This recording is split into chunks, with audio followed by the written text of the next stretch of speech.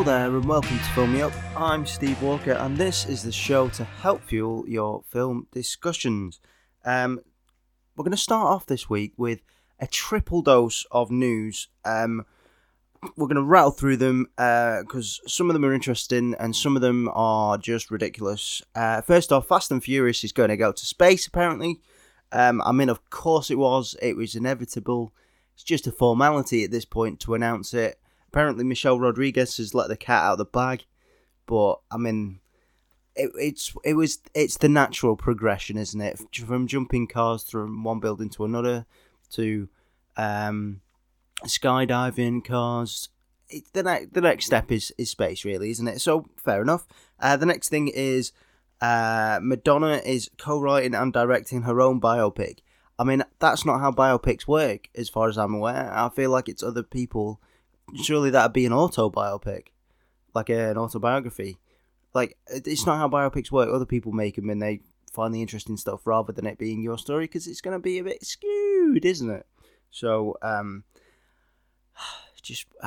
whatever. I don't care. I'm not going to say it anyway. But it just doesn't bode well, does it, really? It's just going to turn out bad. It's not like she's got any kind of pedigree writing or directing anything before, so why would she now?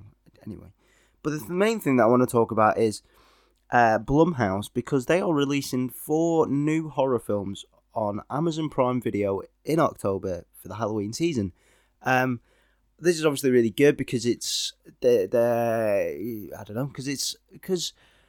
of all the lockdown and everything, and their business model is really good because they make really small budget films and they tend to make a lot of money.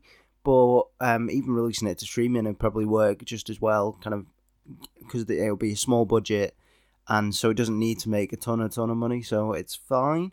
They all sound pretty interesting. There's trailers up for them all and little like synopsises and posters and things, and they all sound pretty good. I'm not a huge fan of the supernatural stuff, so I may skip. There's one of them that has some supernatural vibes in it, but the other ones sound pretty good. So yeah, I'm quite excited for this because Blumhouse have made like a bunch of good films in the past that I'm quite into. Ready or Not from last year was really good. Halloween, the new Halloween. I think they've been involved. They were involved in Hush, the one that I saw a number of weeks ago. The Purge films. There's a bunch of stuff that they're involved in that's really good. So, if The Invisible Man from this year was really good. Sure. I'm well up for watching anything that Blumhouse does, pretty much. So, I'm excited that they're releasing 4 new horror films, and 2 of them are actually coming out on my birthday, October 13th. So, I'm very excited for that.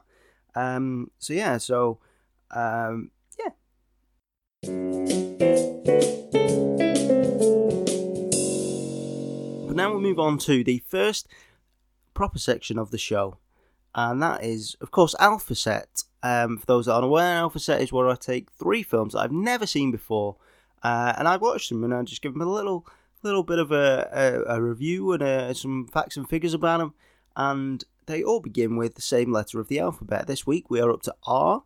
And if you follow me on Twitter, you will have already seen what films I'm covering this week. And you may even have watched along.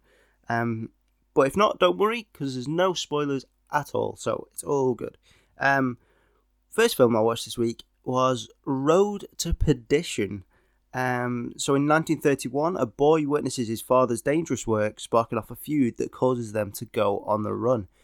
Came out in 2002. It had an $80 million budget and it made $181 million, which is an okay return, because you have to bear in mind that the quoted budget is just production, and then you have to double it for marketing. So it's made about $20 million, which is pretty okay. You probably want more. Putting $80 million in and getting $20 million back, it's fun. But it's gone all right. It's got a 7.7 on IMDb and 81% on Rotten Tomatoes. And I myself give it a 7 out of 10. I thought it's a pretty good period crime drama. So this is an interesting film because despite not being your typical superhero fare, it's actually based on a comic book. And I think it's really good that Hollywood's looking to other comic tales and taking a chance on them, because there's some pretty good stuff out there. And like, you see it a lot these days, that they're kind of branching out and like The Walking Dead and Preacher and all these sort of things. But you don't. Back in the day of 2002, didn't happen that much. So I think it's a little ahead of its time in that sense. But yeah, no, I think it's really good that that Hollywood have actually branched out and looked at those sort of stuff. Obviously, superhero films weren't necessarily as big as they are now back then, but yeah, I think it's a really good thing that they've done there. So Tom Hanks is the main guy in this. He plays against type as an enforcer, and he plays it really well. Like, you're not sure if he's a good man the whole way through the film. He seems to be this kind of cold and calculating man who maybe hasn't perfected the work-life balance, and it shows throughout the film. It feels a bit plot-wise kind of similar to John Wick, in that, like, a mob boss's son does a stupid thing and makes an enemy of a very capable man. The difference is, though, in the execution, because, like, you see Tom Hanks soften and become more of a father through the film as he's forced to be with his son, like, all the time. And, like, it's more dramatic, and you've got that relationship that's kind of the core element of this film, unlike John Wick, where it's kind of just, it's all about the action and the stunts and things, which is perfectly acceptable, and I love those films. So, yeah, but the son was played by Tyler Hoechlin. I don't know how you pronounce that name. Hoechlin. Who actually goes on to grow up to be not just a man, but Superman in the Arrowverse. He's really good in this. He too starts the film a little bit distant after witnessing his dad killing some people. But like his dad, he comes out of his shell a bit more as the film goes on. And I think it's very well done and feels kind of natural considering the circumstances. Like that relationship, you see that it's kind of, it's not non-existent at the start, but it's very much kind of, it's almost like takes second priority to his work sort of thing. And so, like, and as it goes on, that's obviously now top priority, and it shows in the film. I knew going in that this was directed by Sam Mendes, and I've only really seen his Bond films and 1917. Obviously, 1917 that came out start of this year, end of last year, has really good cinematography and kind of making the whole film look like it's one take. But I didn't feel his Bond films were anything special, like in terms of kind of the way that they looked. And I kind of thought about that in this film as well. I was like, it's fine, but it's nothing particularly amazing to look at in terms of cinematography. But as soon as I thought that, it's like he was in my head, because just after that there was scene after scene of interesting shots, and some of the killing scenes toward the end are just fascinatingly done, and they're just so well done in terms of kind of angles and mirrors and perspectives and things, and it's just brilliant. There's also a list of some other great actors in this that includes the future Bond, Daniel Craig, Paul Newman in his last theatrical live-action role. It says theatrical when I looked it up. I don't know whether he's done any direct-to-DVD. I mean, maybe, but he didn't need to. It's also got it's got a Stanley Tucci in it, who is excellent and everything, and Jude Law looking a bit weaselly. And they all give great performances and help to further your indecision about whether anyone in this story is actually any good or not. It's kind of this weird kind of world. It's very much a world of greys rather than kind of black and white. But yeah, let's get on to some little facts about this film. So there's a scene in a diner where Hanks and Hoechlin, the double H's, are eating a pie and cream, but Hoechlin doesn't eat anything, because it turns out, this is like one of the later takes, and in other takes he'd just eaten all the pie, and so by the time he got around to doing the one that they actually shot and put in the film, he was very full. But obviously Hanks, being the consummate professional and the more experienced actor, paced himself a little bit more, and so he was chomping away during that scene, which I thought was fun. The film is also dedicated to cinematographer Conrad L. Hall, who died shortly after the film was made. He was posthumously given the Oscar for Best Cinematography after his work on this film, and I think it's deserved. It's like I said, it didn't start off particularly interesting, but it's so well shot in later parts, and just throughout the film, it's just really good to look at and really interesting.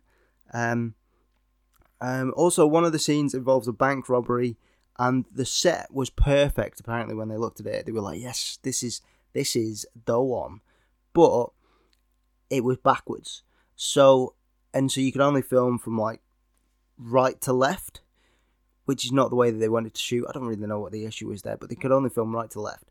And so, in order to be able to shoot left to right, they moved everything into reverse. So, like, the road signs were reversed, license plates were reversed, and even steering wheels switched sides, which I think is, I don't know necessarily whether it was like to be historically accurate or whatever, but it's dedication is what it is. But yeah, overall, I think it's a pretty good film. It's got a really interesting story and a good relationship between the father and son that he kind of is built upon throughout the film. So yeah, I'd definitely recommend it. Film number 2 is a little known film. It's called Robot and Frank, and it's about an old man who starts to lose his memory, and he's given a robot butler by his son to help him out, but he starts to use it to help out with getting up to his old tricks as a cat burglar. So it came out in 2012. It had a small budget of $2.5 million, and it only made $4.8 million, which isn't bad, but it's not great either. Like, it may have broken even because, like I say, the budget tends to be about the same as the production, but because this is such a small film, it probably had next to no marketing, so that might actually have broken even, I don't know. But people like this film as well. It's got a 7.1 on IMDb, it's got an 86% on Rotten Tomatoes, and I give it an 8 out of 10. I thought it's a charming film with some really nice character work in it. So this film is set in the near future, and so it can incorporate some other tech as well as the titular robot. It's got like a literary robot. I say a literary robot. A library robot is what I meant to say. A library robot is, there's like video calls that you can take on the wall. Like the phone goes off and you're like, hello, and they're on a big screen, but I don't see where the screen was, so maybe they're just on the wall. I don't know. Phones and tablets look like all versions of future phones and tablets where it's just like a clear bit of plastic or glass or whatever. And all this really helps to flesh out the world and make it feel like it's been thought about, like it's not just kind of, it's the near future but only in name. Like it's actually got some futuristic stuff about it, and I really like that. So the titular Frank, played by a guy named Frank Langella.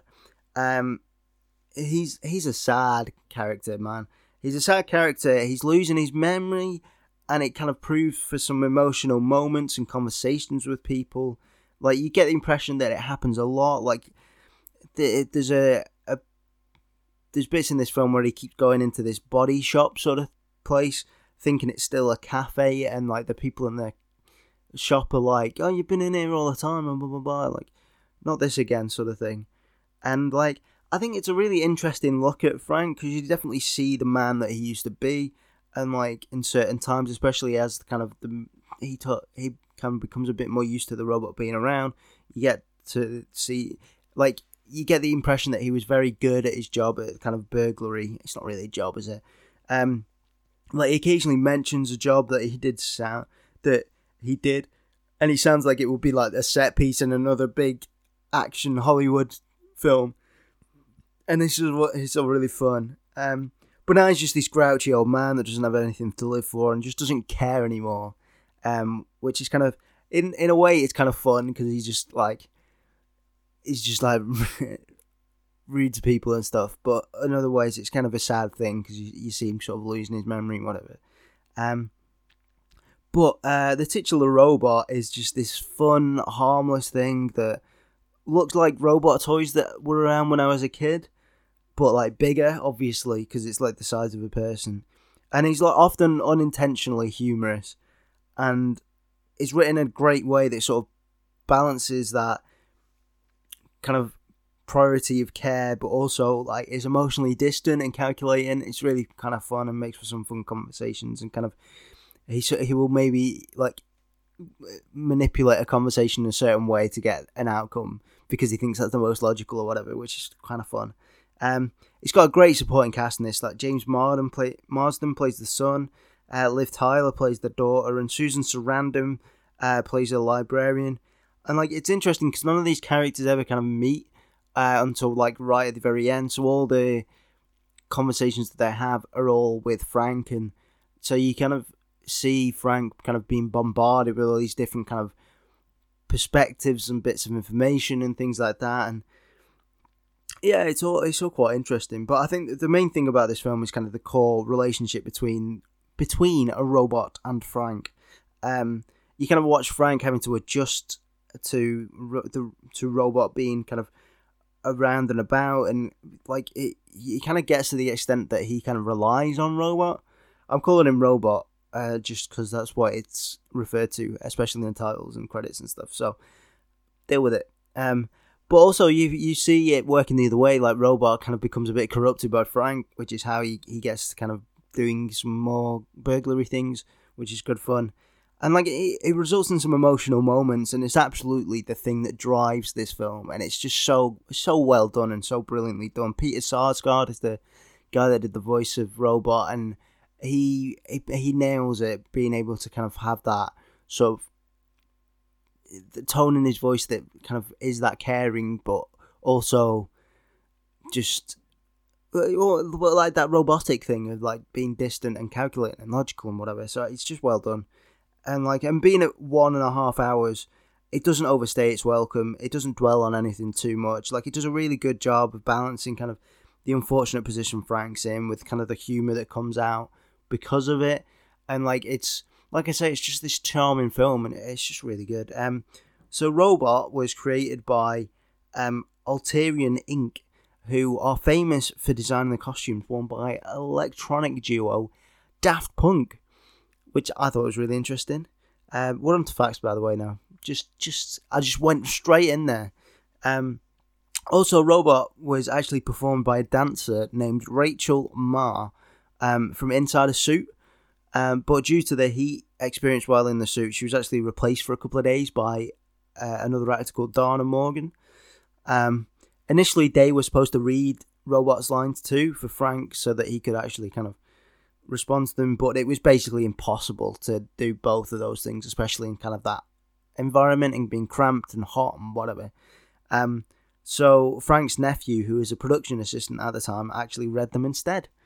When I say Frank, it's the character and it's also the man, the actor. This was actually the debut of the writer-director combo Christopher Ford and Jake Schreier, and it was actually taken from Ford's senior thesis while studying at New York University Tisch School of the Arts, which is an absolute mouthful. Which I thought was really good. Like they've obviously taken this thing that he's worked on for a long time and made this great film out of it. It's something that they've obviously thought about it. They've got some really good things about kind of aging and kind of future tech and kind of they've not gone one way or the other. And I've read like some sort of interview or whatever, and it said that they didn't want to go one way or the other, saying that like more tech is good or more tech is bad. It was just like it is what it is. We're gonna have more tech around, so they just sort of did that. So yeah, I think it was really well done. Like it's a really great film. It's got a solid lead performance and really good core to it. But yeah, we'll move on to the third and final film of this week. And that is Rush. So this is about the lives and rivalry of Formula One drivers James Hunt and Niki Lauda from their first meeting all the way through to the eventful World Championship in 1976. So this is the most recent film. It came out in 2013. had a $38 million budget and it made $97 million. So it's made a bit of money. It's done a good bit of business, and it's the best reviewed film of the week at 8.1 on IMDb and 88% on Rotten Tomatoes. And I myself give it an 8 out of 10, only because I'm not doing 0.5s. Otherwise, I would have given it an 8.5, I guess. But it is a very good looking film, and it's a very good look at two contrasting approaches to F1 as well. Let me just start off by saying everyone in this is absolutely fantastic. The accents all around are brilliant. Chris Hemsworth fits the Playboy style racer of James Hunt so well, and Daniel Bruhl kind of nails this super serious Niki Lauda. Olivia Wilde is also in this as Hunt's girlfriend/wife, and she has a super English accent. So yeah, it's just really well done. Like I said before, it's such a good looking film. The cinematography is incredible. Like, I love the use of the 70s TV graphics when showing kind of points and places and balances and whatever. And I love the blurry cacophony of colours when they're kind of disorientated, and then the instant focus when they get into it. I love the racing shots, like especially when they're all setting up on the grid. It looks amazing. Especially when you get kind of rain in there and stuff, and it's when they're all like staring each other down and things. It's brilliant. But yeah, this film's bookended by Bruhl as Lauda narrating the story to us, but it never feels like it's his film. Like, it never, even though it's bookended by him, you're never like, oh, it's a film about Niki Lauda and James Hunt, isn't it? It definitely feels like it's both of their films. Like, it does a great job at balancing, kind of showcasing their careers with showcasing their personal lives as well, and it's just really done brilliantly. It's got a great job at kind of producing tension during the races and kind of sadness when tragedy strikes and joy when things are going their way. Like, it just kind of nails everything that you kind of want it to at the time. And like I say, you don't feel like it's focused on either one of those characters. You get a good bunch of time with each of them during kind of their careers and during like their ups and downs of their personal lives as well. And it's just really well done. The racing is also really well done. It feels so real. It feels so dangerous. Like, you see some crashes, and there's one critical one in particular, and like the CGI is a little bit ropey at times in the crashes. Like, but I feel it's more noticeable because the rest of the film looks amazing. Like, if it was a CGI fest, then you probably wouldn't notice. But it's the fact that everything else is just so well done and kind of maybe done practically. So maybe like the crash they could have done practically or shown it kind of as TV footage, which they end up doing like moments after anyway. So, but yeah, I think Ron Howard, who's the director, has just done a fantastic job of covering what I feel is kind of the perfect... I've said this before in kind of other biopics that I've covered. The perfect amount of time for a biopic is kind of about 10 years. This one's just under 10 years. And like he's cherry picked the most significant moments of the rivalry and given them room to breathe. It's kind of nothing feels rushed at all. There was no pun intended there. Nothing feels rushed. It's just everything has room to breathe, and kind of you can actually kind of immerse yourself in the scene. It's not just like this happened and then this happened and then this happened and then this happened. It's kind of like this is a thing that's happened, and then we'll watch this unfold in these events, and then we'll see how that impacts later down the line. Like, understandably, a lot of the races are either skipped or they're included in montages, because, like, if you're showing all of them, like, I imagine the runtime would be absolutely humongous. And also, the impact of the race scenes will probably be diminished, because you're just like, it's another race scene, it's another race scene, and another one. Like, but it's just so well done, like, in kind of, like I say, in kind of showing some race scenes, and you feel the real impact of them and kind of around them, but then it's the contrast between those intense matchups and stuff with the things that are going on in their personal lives as well. And I think you need both of those in order to kind of get the full picture and for things to all have kind of impact. But yeah, I mean, there's a lot of kind of, because it covers quite a long period of time, there's a lot of characters that kind of flitting them out. And it's very easy in these sort of films to kind of have some over-the-top characters because you're trying to get across kind of this character in a very small, kind of specific moment. Like, it's quite easy to just go a bit over the top and be like, and feel like they're almost too animated or whatever, but this does a really good job at kind of making them feel like real characters and kind of making them feel, just feel real no matter how much time you have with them. Like, even if it's just like a minute or two, like, they feel like real people. They feel like the conversations feel like a natural thing that would happen. And I think that's really important when you're doing like biopics and stuff, because it's all, you don't want to fictionalize stuff too much. You don't want things to seem like out of this world and kind of like it's a Hollywood thing. Like, it's just really well done. Let's get on to some little facts about this. So there is a Lotus in this film, which is a kind of car, a number 5 Lotus that appears in this film, and it also is this exact same number 5 Lotus that appears in Iron Man 2 when they have that kind of big classic car race around Monaco, I think it is, or wherever they are, when Whiplash comes out. And both times it was driven by its owner, Chris Lock, which I thought was really interesting. And obviously you got the MCU link with Chris Hemsworth and obviously Daniel Bruhl both being in those films.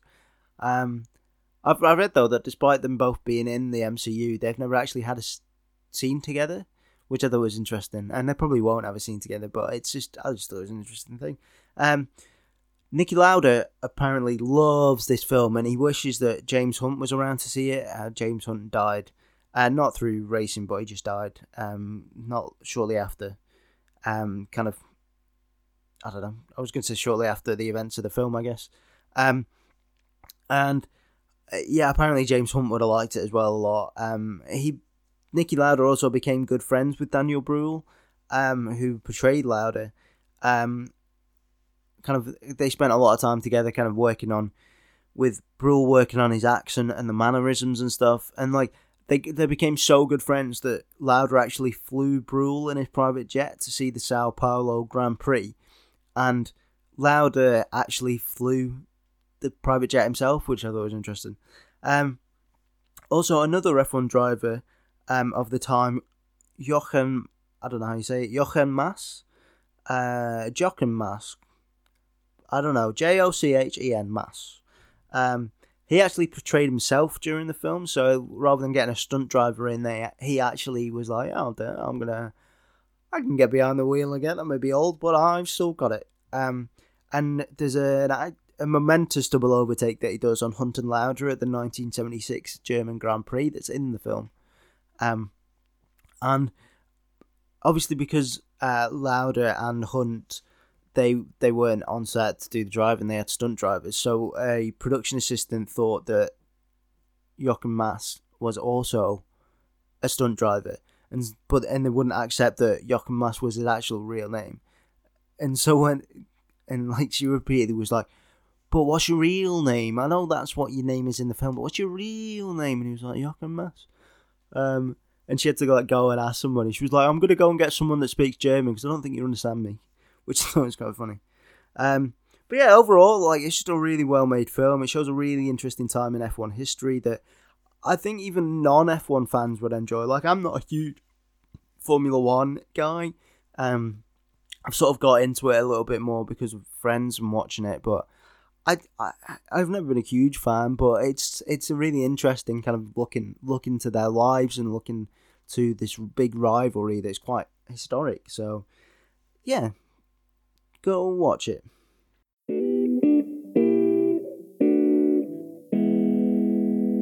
So we move on to a film that wasn't. So this is a film that was partway through production or development and didn't get made for one reason or another. And this week we're talking about a topiary. Now a topiary is is a hedge thing. You can cut into certain shapes. You can cut into the shape of a chicken or a dinosaur or a big spiral or something. And yeah, they were going to make a film of that. And it would have been good. No, I'm just joking. Don't worry. So I want to take you back to 2004. In 2004, a time travel film called Primer came out. It's said to be one of the most complex but brilliant sci-fi films in recent years, going on to become a cult classic. This is pretty good going for your first feature film, as it was for Shane Carruth, and especially on a paltry budget of, get this, $7,000, not million, $7,000. Carruth not only directed, but he also wrote, scored, edited, and starred in the film. So, hats off to this guy.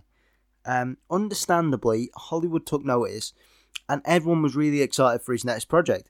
That was scheduled to be a topiary. He wasn't going to make another film, he was going to make a hedge. No, I'm joking. That joke's not going to get old. I'm telling you, it's not going to get old. Like Primer, a topiary was going to be a mind-bending sci-fi that had cult status written all over it. And two of Hollywood's biggest producers at the time thought so too. Steven Soderbergh, who you may know from the Ocean's films, Contagion, Magic Mike, Logan Lucky, which is an absolutely fantastic film.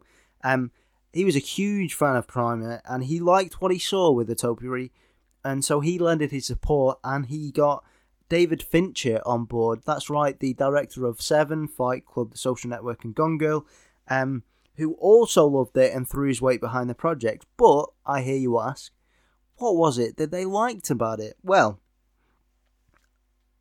let's go through this. This is a meaty film with a lot of stuff to go with. So, bear with me. The film opens with an ordinary bloke with the extraordinary name of Acre Stowe. That's right, A-C-R-E Stowe. Acre Stowe.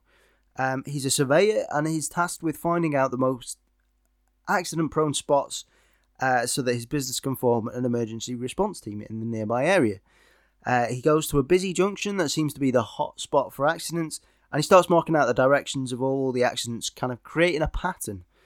He then starts noticing this pattern everywhere, and he comes across a cult-like group that find the pattern in all sorts of things, from bone fragments from an archaeological dig to an imprint in an amber mixture left there by the concentrated light through a telescope. You know, like when bullies would like burn ants or whatever. Imagine that on a telescope, and it's burning this like imprint into an amber mixture. So he's involved in this group. Infighting in the group, though, forces Acre and his wife, who is also involved in the group and the pattern and stuff, to leave. But they continue looking for the pattern, finding that some old photos taken of the pattern in a burst of light, just hit the microphone, could be put together like a jigsaw. The resulting collage, it's a great word, isn't it? Collage. The resulting collage shows a mirror reflection of themselves looking at the pictures, with them standing in the exact same positions, with the furniture in the same place, and even the colours of their clothes are roughly matching. So they've taken these random photos, they've put them together, and they formed a picture of themselves in that current moment looking at the picture, which is crazy. But there's something else in the pictures, and it's abstract lines that look like a forest. And so you've got this forest, and you've got two figures looking at it, and then it kind of goes, and then this is where the second part of the film, and the main part of the film starts. All that kind of stuff before was just build up to this bit. So it cuts to two figures in the forest, and these are two boys that are part of this group of tween boys, kind of boys between the ages of 7 and 12, whatever, and they discover a machine called the Maker. And the Maker functions a bit like a 3D printer, only it seemingly creates out of nothing rather than kind of printing onto something. It's just like, we'll just make a thing. And as with the 3D printer, the first creations are kind of basic, but the boys eventually grasp the process more and more, and they start to manipulate the Maker's outputs into arcs and petals and fronds. And before long, the creations they make start to become sentient and take on animalistic traits, and they call them choruses. The boys create dog choruses, horse choruses. There's definitely a joke in there, horse choruses. And a whole gamut of choruses, even that include even a dragon chorus. But of course, boys will be boys. And so, as is the way in the world of Pokemon, they go, well, we've got to make these creatures battle. And so, I mean, of course, there's more to it than going, yeah, let's do what we did in Pokemon. But they decide to make them battle, and because they're fighting for power in the ranks and the right to design and create more exciting choruses and whatever. And the group eventually sort of break down a bit, but they're also confronted by other groups of builders that are like themselves, and there's more fighting ensues, and eventually it's suggested that all these creations and the fighting that happens as a result of it cause the apocalypse, with maybe some outside forces manipulating matters. I know. I think it's also suggested that the group or groups of pattern finders, such as Acre Stone, were led to invent the Maker and other similar machines that would ultimately lead to the destruction of the world. And maybe there's time travel with the adult versions of the boys coming back to try and deal with the choruses. I don't know.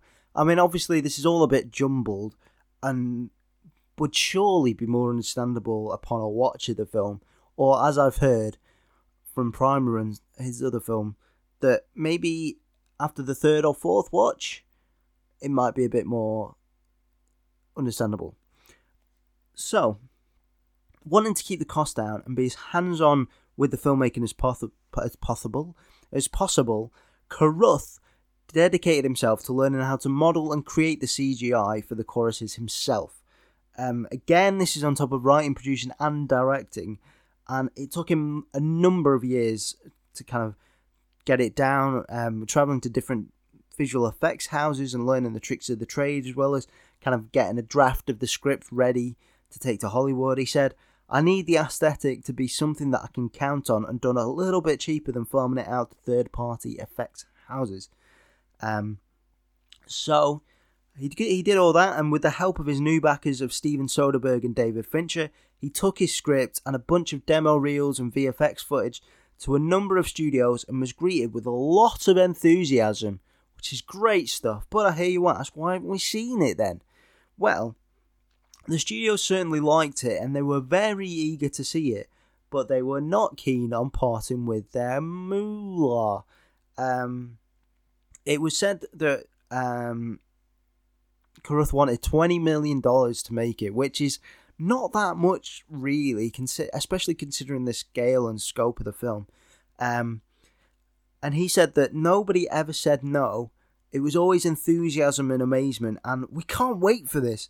But meanwhile, there's no money sitting in the account. In a bid to get it funded, Carruth even managed to lower the already low budget to just $14 million. But even then, nobody. I was going to say nobody. Nobody decided to bite on it. Soderbergh said that if this were the 70s, people would be throwing money at him. It's just a different time now. Carruth got tired of only receiving lip service and decided if nobody was going to say no, I was going to have to say no. It sort of just broke my heart. There were suggestions that at the time of trying to get it crowdfunded, like with Kickstarter, similar to the way that the Babadook or Kung Fury got made. But Carruth didn't want that. He said, if you've got money available to you as equity, you can't just take people's money for free. Which I totally respect and would probably agree with, really. So sadly, Carruth had to drop a topiary. He dropped that dinosaur-looking hedge straight on to somebody else. And he moved on to his sophomore effort, Upstream Colour, that came out in 2013 to critical acclaim once again. Since then, he said in a recent interview that I've got one last project in front of me. I shouldn't say anything about it, it's still defining the edges, but that is it for me. I'm not going to say I'm doing a project and then hope Paramount gives me a deal or whatever the hell. I'm not doing that anymore. So he's got one last go in him, Especially because I imagine basically being involved in all aspects of the filmmaking is a massively tiring and consuming thing. So I'm not surprised that he's only got one more left in him. But in May of this year, that's right, May 2020, Hope for Utopia resurfaced as Carruth released a 2-minute sizzle reel for the film through the Twitter account of his latest film, Upstream Colour. It splices footage from a number of films, including E.T., Jurassic Park, Indiana Jones, The Iron Giant, Harry Potter, and more, along with some of the VFX footage of the choruses and the Maker in action. The visuals are combined with a voiceover from a boy briefly explaining some of the key plot elements, as well as some of Hans Zimmer's music from Inception. The post was uploaded with Carruth assuming it will be quickly taken down due to the use of footage from other films, but nearly 5 months later, it's still up there and available to watch. I've seen it, it's really good. I would recommend going and watching it. I'm definitely more on board now than I was before. Definitely on board for this weird and wonderful idea, and I think hopefully others are too. I mean, like, we're now in the age of streaming, and you've got platforms kind of taking more and more risks and kind of doing more original content, and I feel that this is the perfect thing to be revived by it, and maybe this is sort of a way of trying to get it noticed again. So yeah, I'd definitely be up for it. I think it'd be a very good and interesting film to see, even if it might blow my mind a little bit. So now we move on to the final section of the show, which is, of course, Quick Fic, which is where I take one of 20 film characters, I put them into one of 20 film franchises and try and make a prequel, sequel, spin-off, or reboot of it. We've had Buzz Lightyear in Indiana Jones, we've had The Predator in Star Trek, we've had John McClane in X-Men, so let's see what we will come up with this week. First off, we need to see what kind of film we're making.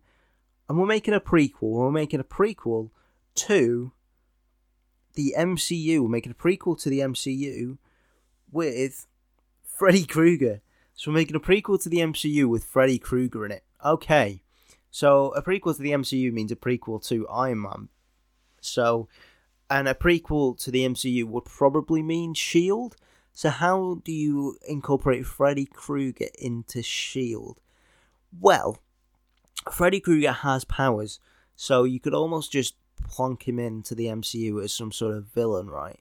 And then they could go, but he's like a weird, dreamy, magical person. He's not like a supervillain, like a irregular supervillain that'd be like, oh, we probably need some superheroes to deal with this. I don't know.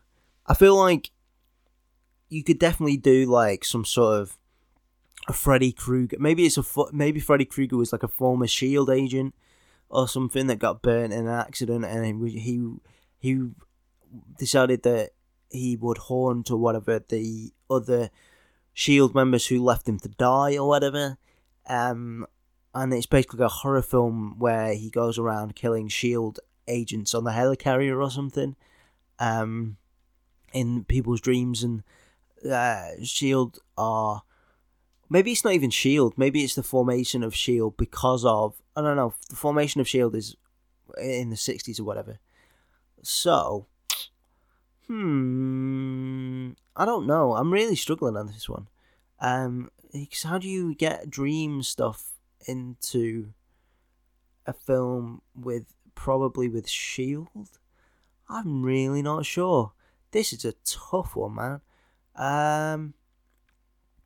Well, he haunts teens, right? He follows horny teens, but the thing is, if you are in a dream and you grab him and then you wake up, he becomes into the real world. Is the way that as far as I'm aware, is the way that it works. So maybe, I don't know. Maybe he could. I don't know. I'm just trying to get all the information that I can in order to try and hopefully stir something in my recesses of my brain. But this is a really tricky one. God, blimey, Freddy Krueger in the MCU. I mean, the obvious thing is Doctor Strange. Well, to be fair, what you could do, before Doctor Strange was around, the Ancient One was around, so you could do a sort of prequel with the Ancient One, and Freddy Krueger and Dream stuff that way, is a possibility. The Ancient One gets involved with Freddy Krueger with haunting teens or whatever. Maybe he haunted a teenage Doctor Strange. That would be kind of fun, wouldn't it? Yeah, that might be kind of fun. But he doesn't remember it necessarily, or they just don't bring it up in the films or whatever. That will be an interesting thing. Maybe Freddy Krueger's haunting possible magic users in the future. Seems legit. I don't know. Yeah, there's a couple of options there in terms of kind of S.H.I.E.L.D. agents being haunted by a former S.H.I.E.L.D. agent who was burnt and left to die, or the Ancient One. I imagine S.H.I.E.L.D. will have got the Ancient One, will know about the Ancient One before all the events of the MCU and stuff. Like, they knew about Captain America and things, so why not? I feel like they would know about the Ancient One. So maybe there's like a combination. Maybe you can have a combination of the two, and they have to get in touch with the Ancient One and whatever, and blah blah blah. That would be interesting. And then maybe they were like, the Ancient One's like, we don't want you interfering with our lives and stuff. We will help you out potentially, but stay away from us, sort of thing. So like, that's why S.H.I.E.L.D. and Doctor Strange and stuff don't really get involved. No, but to be fair, S.H.I.E.L.D. isn't really much of a thing when Doctor Strange comes around anyway. So I feel that if you smush those ideas together, you've got something there. But yeah, if you can think of something better than that, which you probably can do, because that was not great, then please get in touch on Twitter at AllOutWalker, or by email at filmyuppod@outlook.com.